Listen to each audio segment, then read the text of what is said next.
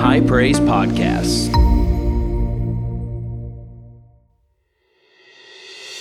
Hey everybody, this is Pastor Joshua, lead pastor here at High Praise, and I want to thank you for downloading today's podcast.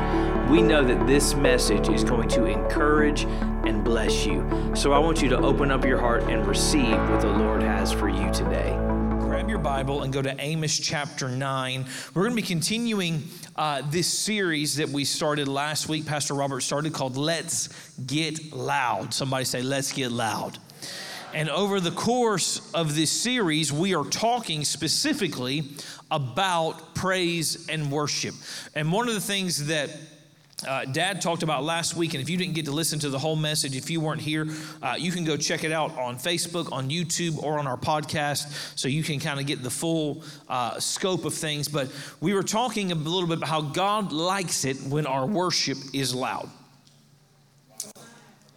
I'm just going to recap a little bit with this and just this thought, which is if you don't think that God likes it loud, go look at the picture that is painted of heaven, right?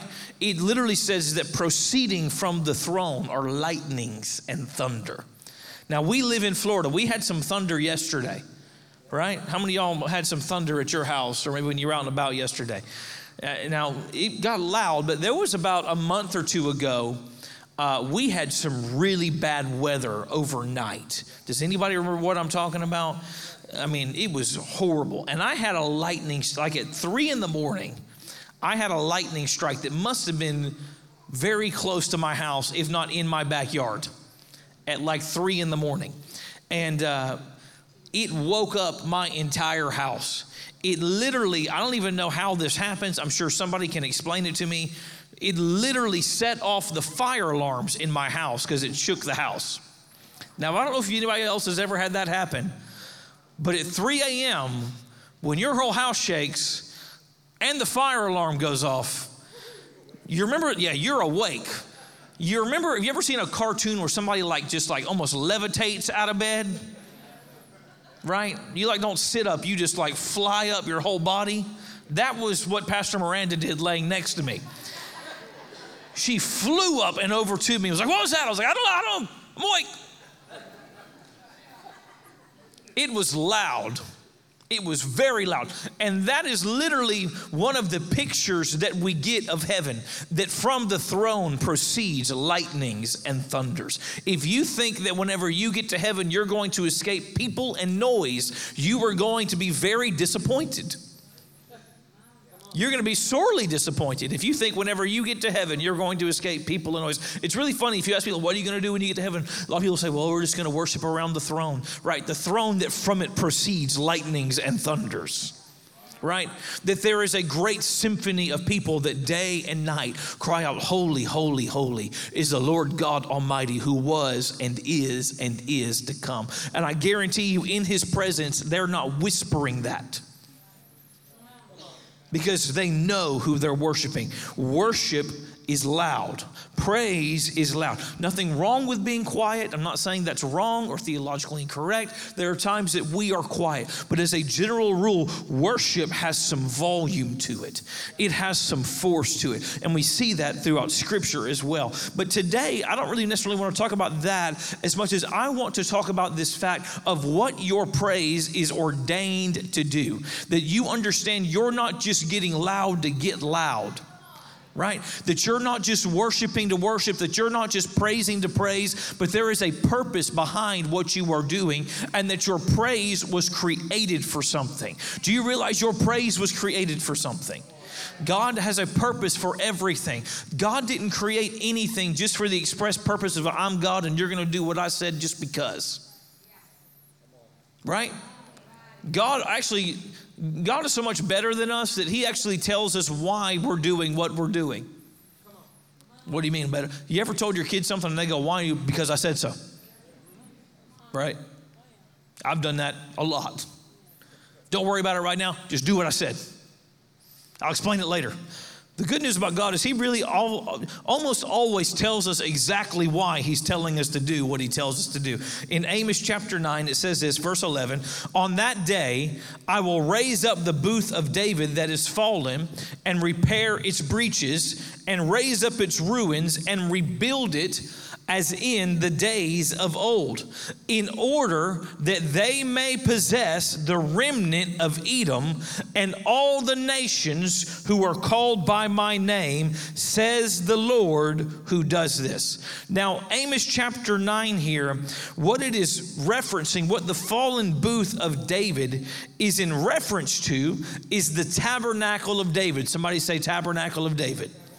It is the tabernacle of David that is being referenced here. In 1 Chronicles 16, we read, and you can go read this some other time, but 1 Chronicles 16, we read the establishment of the tabernacle of David. And the tabernacle of David was a place where praise and worship was continually going on. It housed the Ark of the Covenant, the glory of God, and continual praise was given unto God in the tabernacle of David. Interestingly enough, this is kind of a side note, but interestingly enough, also part of the tabernacle of David was generations that worshiped and that served together. Actually talks about Asaph, Heman, and Jeduthun, who were the chief minstrels or the chief, we put it this way, they were the worship leaders of the tabernacle of David. They were the worship pastors of the tabernacle of David. And it talks about how their sons and their daughters served with them. So an interesting thing here is part of the order or part of the tradition or part of the culture of the tabernacle of David was that generations served and worshiped together. Let me just say this. I don't believe, let me back up, let me put it this way. Any church that is simply serving one generation is not really operating in a kingdom order. I'll say that again. Any church that is simply serving one generation is not operating in a kingdom order, because God throughout all of Scripture does things generationally. He says, I am the God of Abraham, the God of Isaac, and the God of Jacob.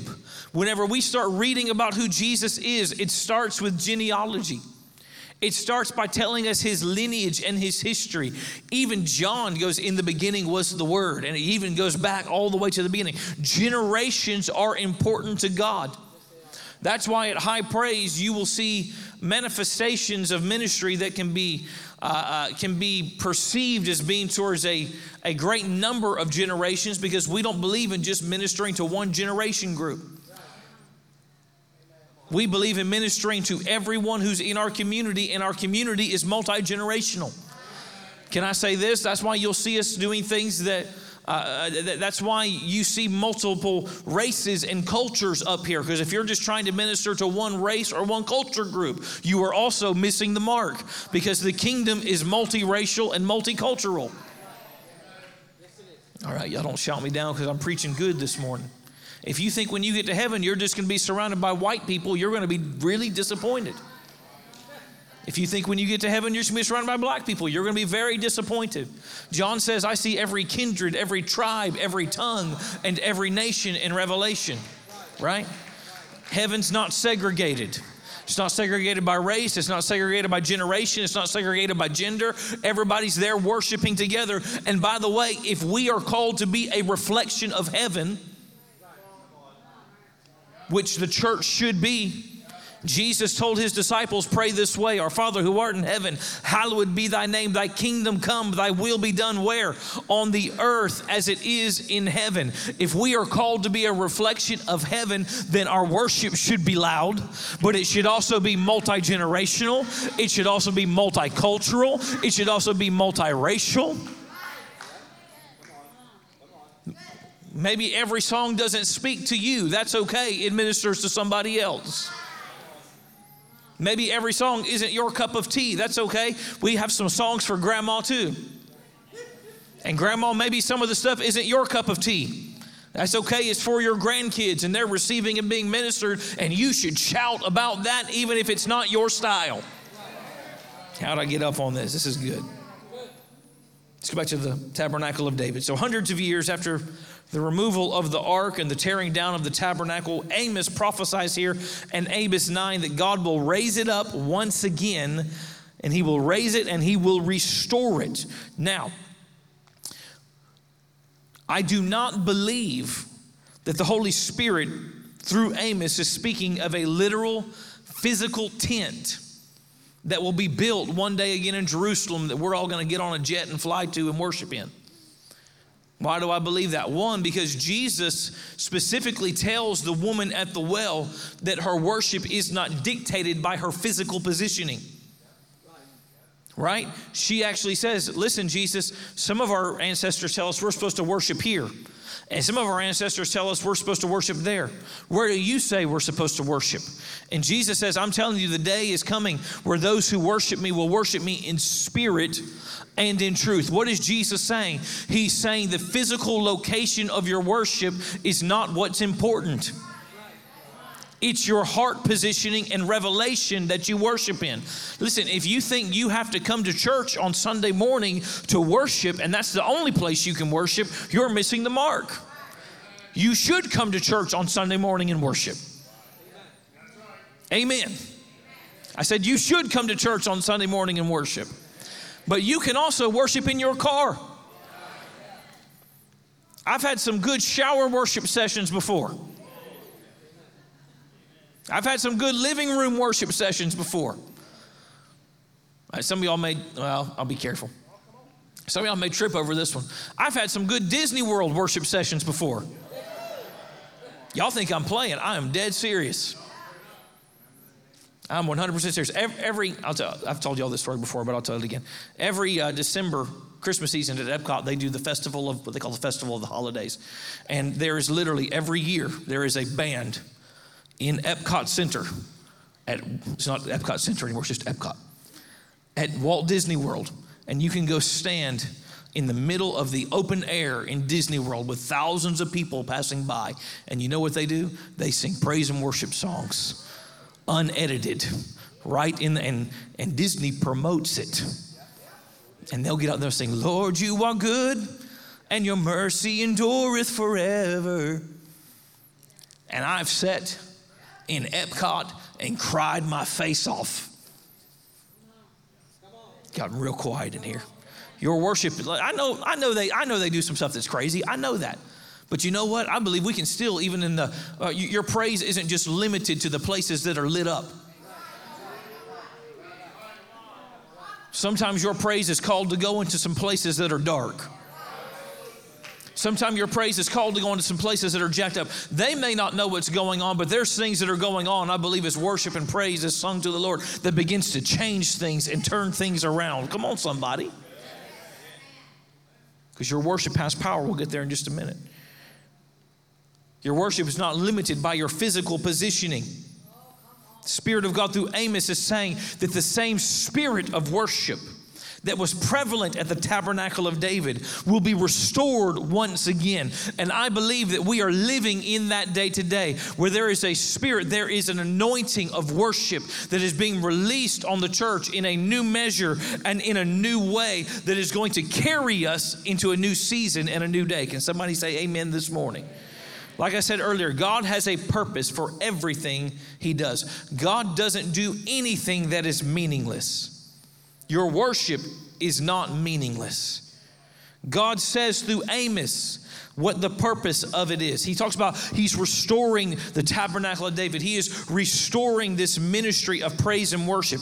And why is it? In order that they may possess. Let me put it this way. So that they may possess. God raises up and he restores the tabernacle of David. Why? So that they may possess. Why? So that they may possess. The word possess there, it's the Hebrew word yaresh. It literally means this: to occupy by driving out the previous tenants, to cast out, to consume, to destroy, and to disinherit.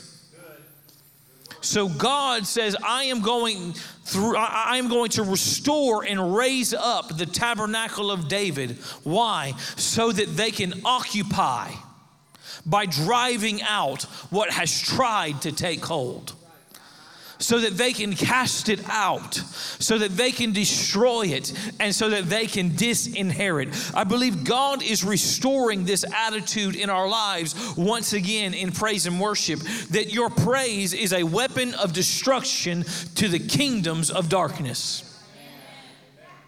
Psalm 8:2 says this, from the lips of children and infants you have ordained praise. Why? Because of your enemies, to silence the foe and to still the avenger. He wasn't talking about Captain America or Iron Man when he said the avenger.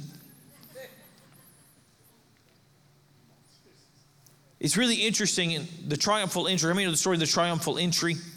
And Jesus goes in, and Jesus has been to the temple hundreds of times, thousands of times over his life, because the Bible says it was his custom to go to the temple. And he's going into the temple, and a worship service breaks out. Right? Y'all know the story. They start yanking palm branches off of trees.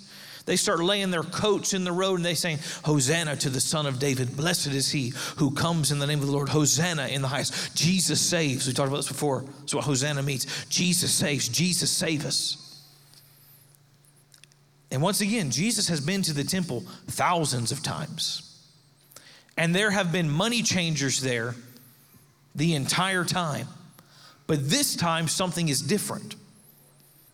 And this time, there's a worship service for him that precedes him entering the temple. And then when he goes in the temple, what does he do?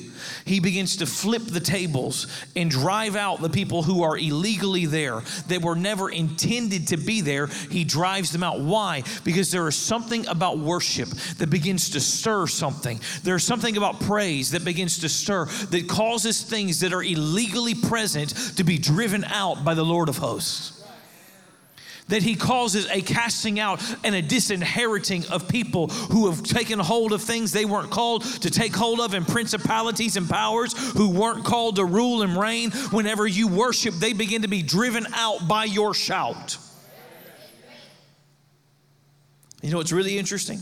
When the Pharisees get mad at Jesus about this, and they go, hey, what is all this? What do you think about this? Who do you think you are? Jesus could quote any scripture in the Bible about worship and about praise. And you know which one he quotes? Psalm 8:2.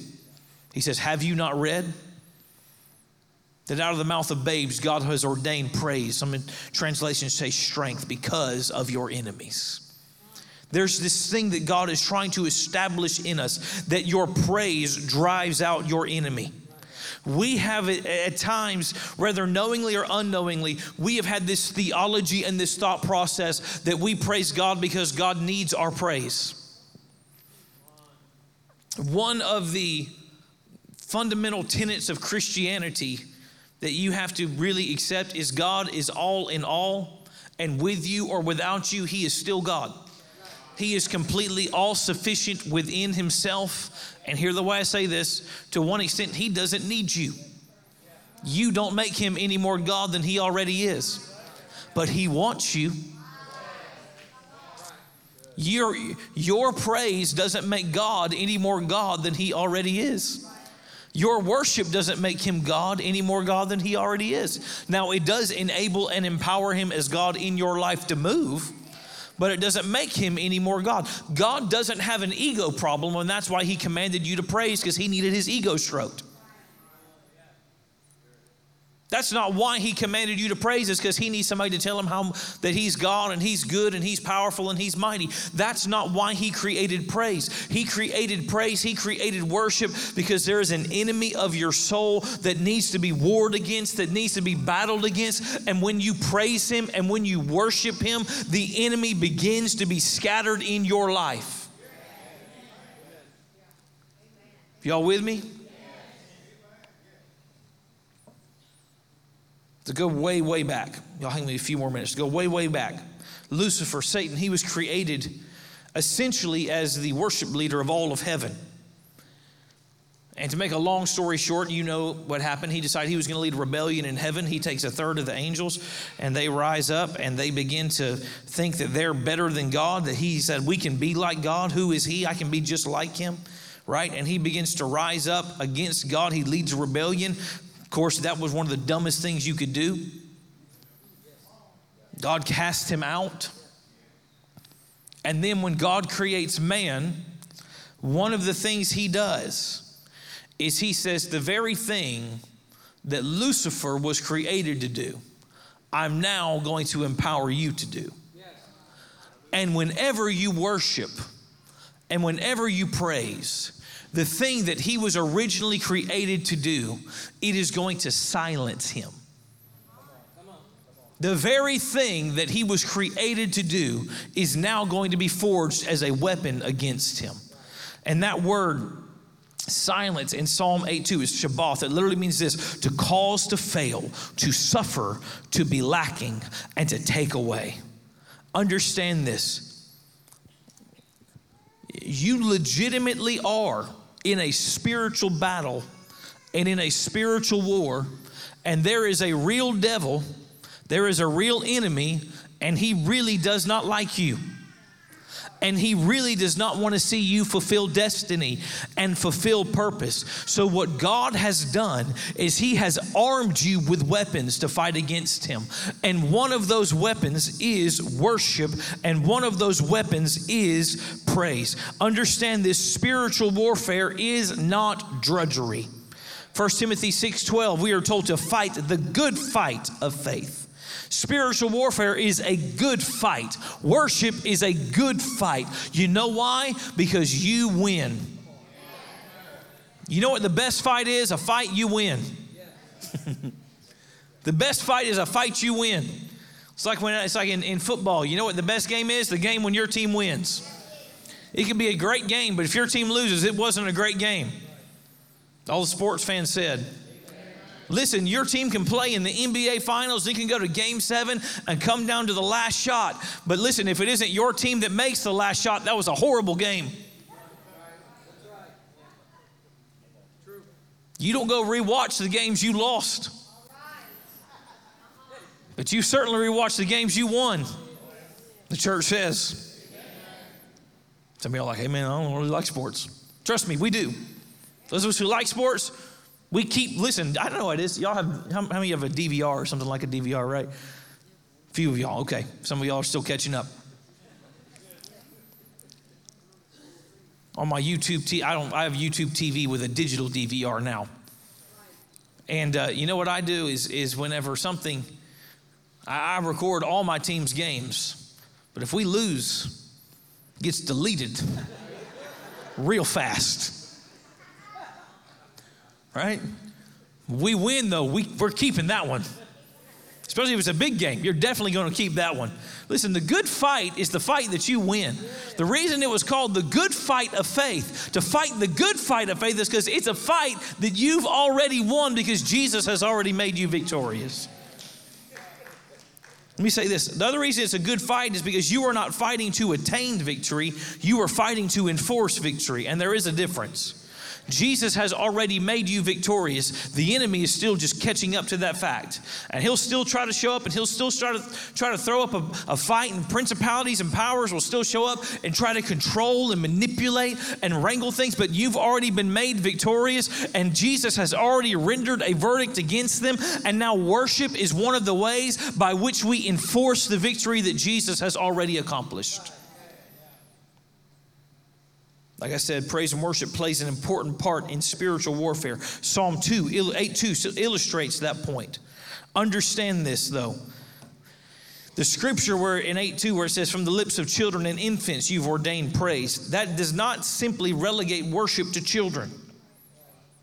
And as you get older and more mature, you grow out of that, and that's just for the spiritually immature and the young. Because Jesus told us in Matthew 18 that unless you become like little children, you will never enter the kingdom of heaven. Jesus encourages us to become like children. I don't believe Jesus is telling us to be immature, but he is telling us to have a childlike wonder. He is telling us that we have to keep that same trust that kids have. I don't really want to go down this road too far, but kids will trust you to do stuff that's crazy. Right? Kids will just jump off something and you can be 20 feet across the room and they trust you're going to catch them. Parents, y'all know what I'm talking about? It's one of the ways, well, they will trust. But you know the other thing about kids? Kids have no shame. I mean, like zero. Shame is something we learn over time. Kids have absolutely zero shame. I've answered the door before. Somebody come to the door and answer the door, and suddenly one of the kids will be running up, and I didn't even realize they weren't dressed, and they're running up half naked to the door. No shame, right? Kids have no shame. Kids will dance anywhere, right? They'll just start getting it. Doesn't matter who's looking. Doesn't matter what. Kids don't care what anybody thinks. They don't care what your opinion is, especially really little kids, especially toddlers. They do not care, right? They absolutely do not care what you think, what you say. Sometimes even when you're their parent. Something they learn over time. They do not care. Kids, a lot of times you can just turn on music and they'll just start bopping. They'll start moving. They'll start twirling. They'll start jumping. They'll start doing something. There was I tell all my kids, this is one of the joys of being a pastor, is you get to tell all these stories about your children. There was a Netflix movie that won an Academy Award. It was actually a Bollywood film. It won an Academy Award for best original song. And the name of the song is Natu Natu from India. And there was this whole, if you know anything about Bollywood movies, which probably not a lot of you do, but Bollywood movies are known for these big, epic dance numbers, right? And after the Academy Awards, I was playing this clip from this movie of this song that won the Academy Award. There's this massive dance number. And Eva, Joy, and Eliza decided they were just going to join in and learn it themselves. And they think that they are nailing it. But it is this incredibly intricate dance number. And one of them is 3 and the other one is 6. And basically while they're doing all this really intricate dance stuff, Eliza and Eva are just dancing, jumping and kicking their feet. Like, look, we can do it too. And they don't care what anybody thinks. It's like, isn't this good, Daddy? It is beautiful, girls. And it is to me because I'm their dad. Listen, your worship may not be pretty, and it may not be perfect, and you may not have it all together, and you may not sing on key, and you may not dance on beat, and you may not be able to clap on rhythm. You may be one of those 1-3 clappers. The Lord bless you. Don't bring a tambourine if you're a 1 and 3 clapper, please. You're welcome, Marcus, for me telling him that. It may not be pretty, but I promise you that your Father looks at it and He is well pleased. That your Father looks at it and He takes joy in it. That your Father looks at it and it causes Him to arise and fight on your behalf as you begin to worship Him and as you begin to praise Him. We need to get over thinking your praise has to be pretty. Your praise doesn't have to be pretty. It just needs to be real. And it just needs to be genuine. And it just needs to come from a real place. When children praise the Lord and they dance, it's always uninhibited. Like I said, they have no shame. Maybe we be like that again, that whenever we begin to worship the Lord, that we don't have shame. Who cares what the person next to you is thinking? Who cares what their opinion is? Who cares if you're singing on key or not, as long as you don't have a microphone? If you have a microphone, sing on key. But if you don't have a microphone, I don't care. Right? But it's not about the prettiness. It's about the heart. And it's about what's released as you begin to worship and as you begin to praise. It should be natural for us that when we come into God's presence, we begin to worship in an uninhibited manner. Your worship was never intended to be something that is restrained. It's intended to be something that's loud, that's boisterous, that's big. I could give you, and we're going to read some of it in just a minute, but I'm going to have you turn to Psalm 149. Just go ahead and turn there. We're going to read the whole chapter. I don't know if you'll have the whole chapter up there. We'll read the whole chapter. And I want to read some of the ways that we're commanded to worship. We're going to close with this. But then also what begins to happen on the other side of that worship. It says this, praise the Lord, sing to the Lord a new song. So one, we're commanded to sing. Sing to the Lord a new song, his praise in the assembly of the faithful. Let Israel be glad in its maker. Let the children of Zion rejoice in their king. So we're commanded to rejoice. Let them praise his name with dancing. Any church that tells you that you can't praise the Lord with dance has not read Psalm 149, apparently. Let them praise his name with dancing, making melody to him with tambourine and lyre. For the Lord takes pleasure in his people, and he adorns the humble with victory. Let the faithful exult in glory.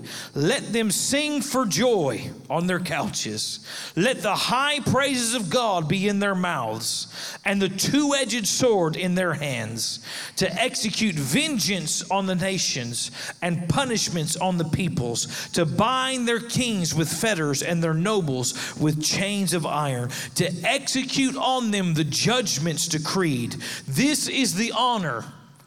This honor have all his saints. This honor have all his saints. What is the honor? To execute vengeance on the nations and punishment on the peoples, to bind the kings with fetters and with nobles, the nobles with chains of iron. Listen, whenever we worship, whenever we praise, the enemy is bound that has come against your life. Why do we worship? Why do we praise? Because there's a real enemy who really doesn't like you, and worship was created as a weapon to fight against him.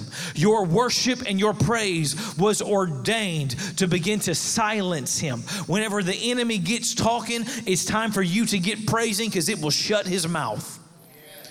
If you want the enemy silenced, one of the quickest ways you can do it is begin to worship and begin to praise. Because the Bible says when we do, the enemy is completely and totally silenced. You may wonder, why do y'all put such a big emphasis on worship? Why is it such a big part? Why is it this? Why is it that? It's simple. It's because we believe God has given us a weapon of spiritual warfare against the enemy, and our praises execute God's vengeance. And we have the honor of executing those judgments on the enemy. Think about something for a second. God could have, if he wanted to, because he's God, right? And God can do what God wants, yes? Do we agree with that? All right, some of y'all do, some of y'all ain't sure. God could have, the very beginning, when Lucifer rebelled, thrown him straight into the lake of fire, right? Could have. But he didn't. That's something he will do one day. But he did not. Why? There's potentially a lot of reasons, but let me give you my opinion. It's my opinion. Why I believe one of those is because God said this. He says, because you rebelled, because you were prideful, because you had a hard heart, I'm now going to send you to a place. And there's going to be a people that I'm going to raise up. And what's going to happen is every time that they begin to do what you were created to do, it's going to cause punishment in your life. It's going to cause vengeance that has been written against you to begin to be executed. This is an honor that we have, that as we worship, the vengeance of God and the punishment of God against the enemy begins to be inflicted. I believe one reason the enemy was sent here was to be punished by your praise and by your worship. And that is an honor that we have. It's real quiet in this Presbyterian church this morning. It's an honor you have to, as you worship and praise, for the enemy to be silenced. The enemy has no legal access. I feel like I say this every so often, but I feel like I need to enforce this idea. The devil, the enemy, Lucifer, he is not some big bad dude who is stronger than you. He is a fallen angel, and we have been given authority even over angels that are in heaven. If we've been given authority over them, you better believe you've been given authority over a fallen angel. He's not this big, bad, buff dude who's just waiting and you're some little weakling. You've been given a weapon to silence him. The only thing he can do is run his mouth. And whenever he begins to talk, you begin to worship, he begins to be silenced, and judgment is inflicted upon him. He's been stripped of every right he has, and judgment has now been written against him. And we enforce that judgment whenever we begin to worship and whenever we begin to praise. So next time, listen, so the next time the enemy crosses your path and something happens in your life or something goes sideways or the enemy begins to lie and get in your ear and talk to you, instead of getting freaked out, instead of getting scared, instead of running away, run to the battle with your worship and watch as the enemy is sent fleeing in 7 different ways. Watch as the enemy begins to run and begins to be silenced as you worship and as you praise. God is going to rout your enemy and he will be silenced, because your praise is a weapon of spiritual warfare that God has given you to inflict judgment upon the enemy. Will you stand up to your feet this morning and lift your hands to the Lord and begin to worship him and give him praise and give him glory today? Thanks again for downloading this podcast. We trust that this message has blessed, encouraged, and edified you. Make sure you subscribe so you never miss a message here from High Praise. Also, you can follow us on social media, on Facebook and on Instagram. And don't forget to go subscribe to our YouTube channel. We'll be back soon with another incredible message. God bless you and have a great week.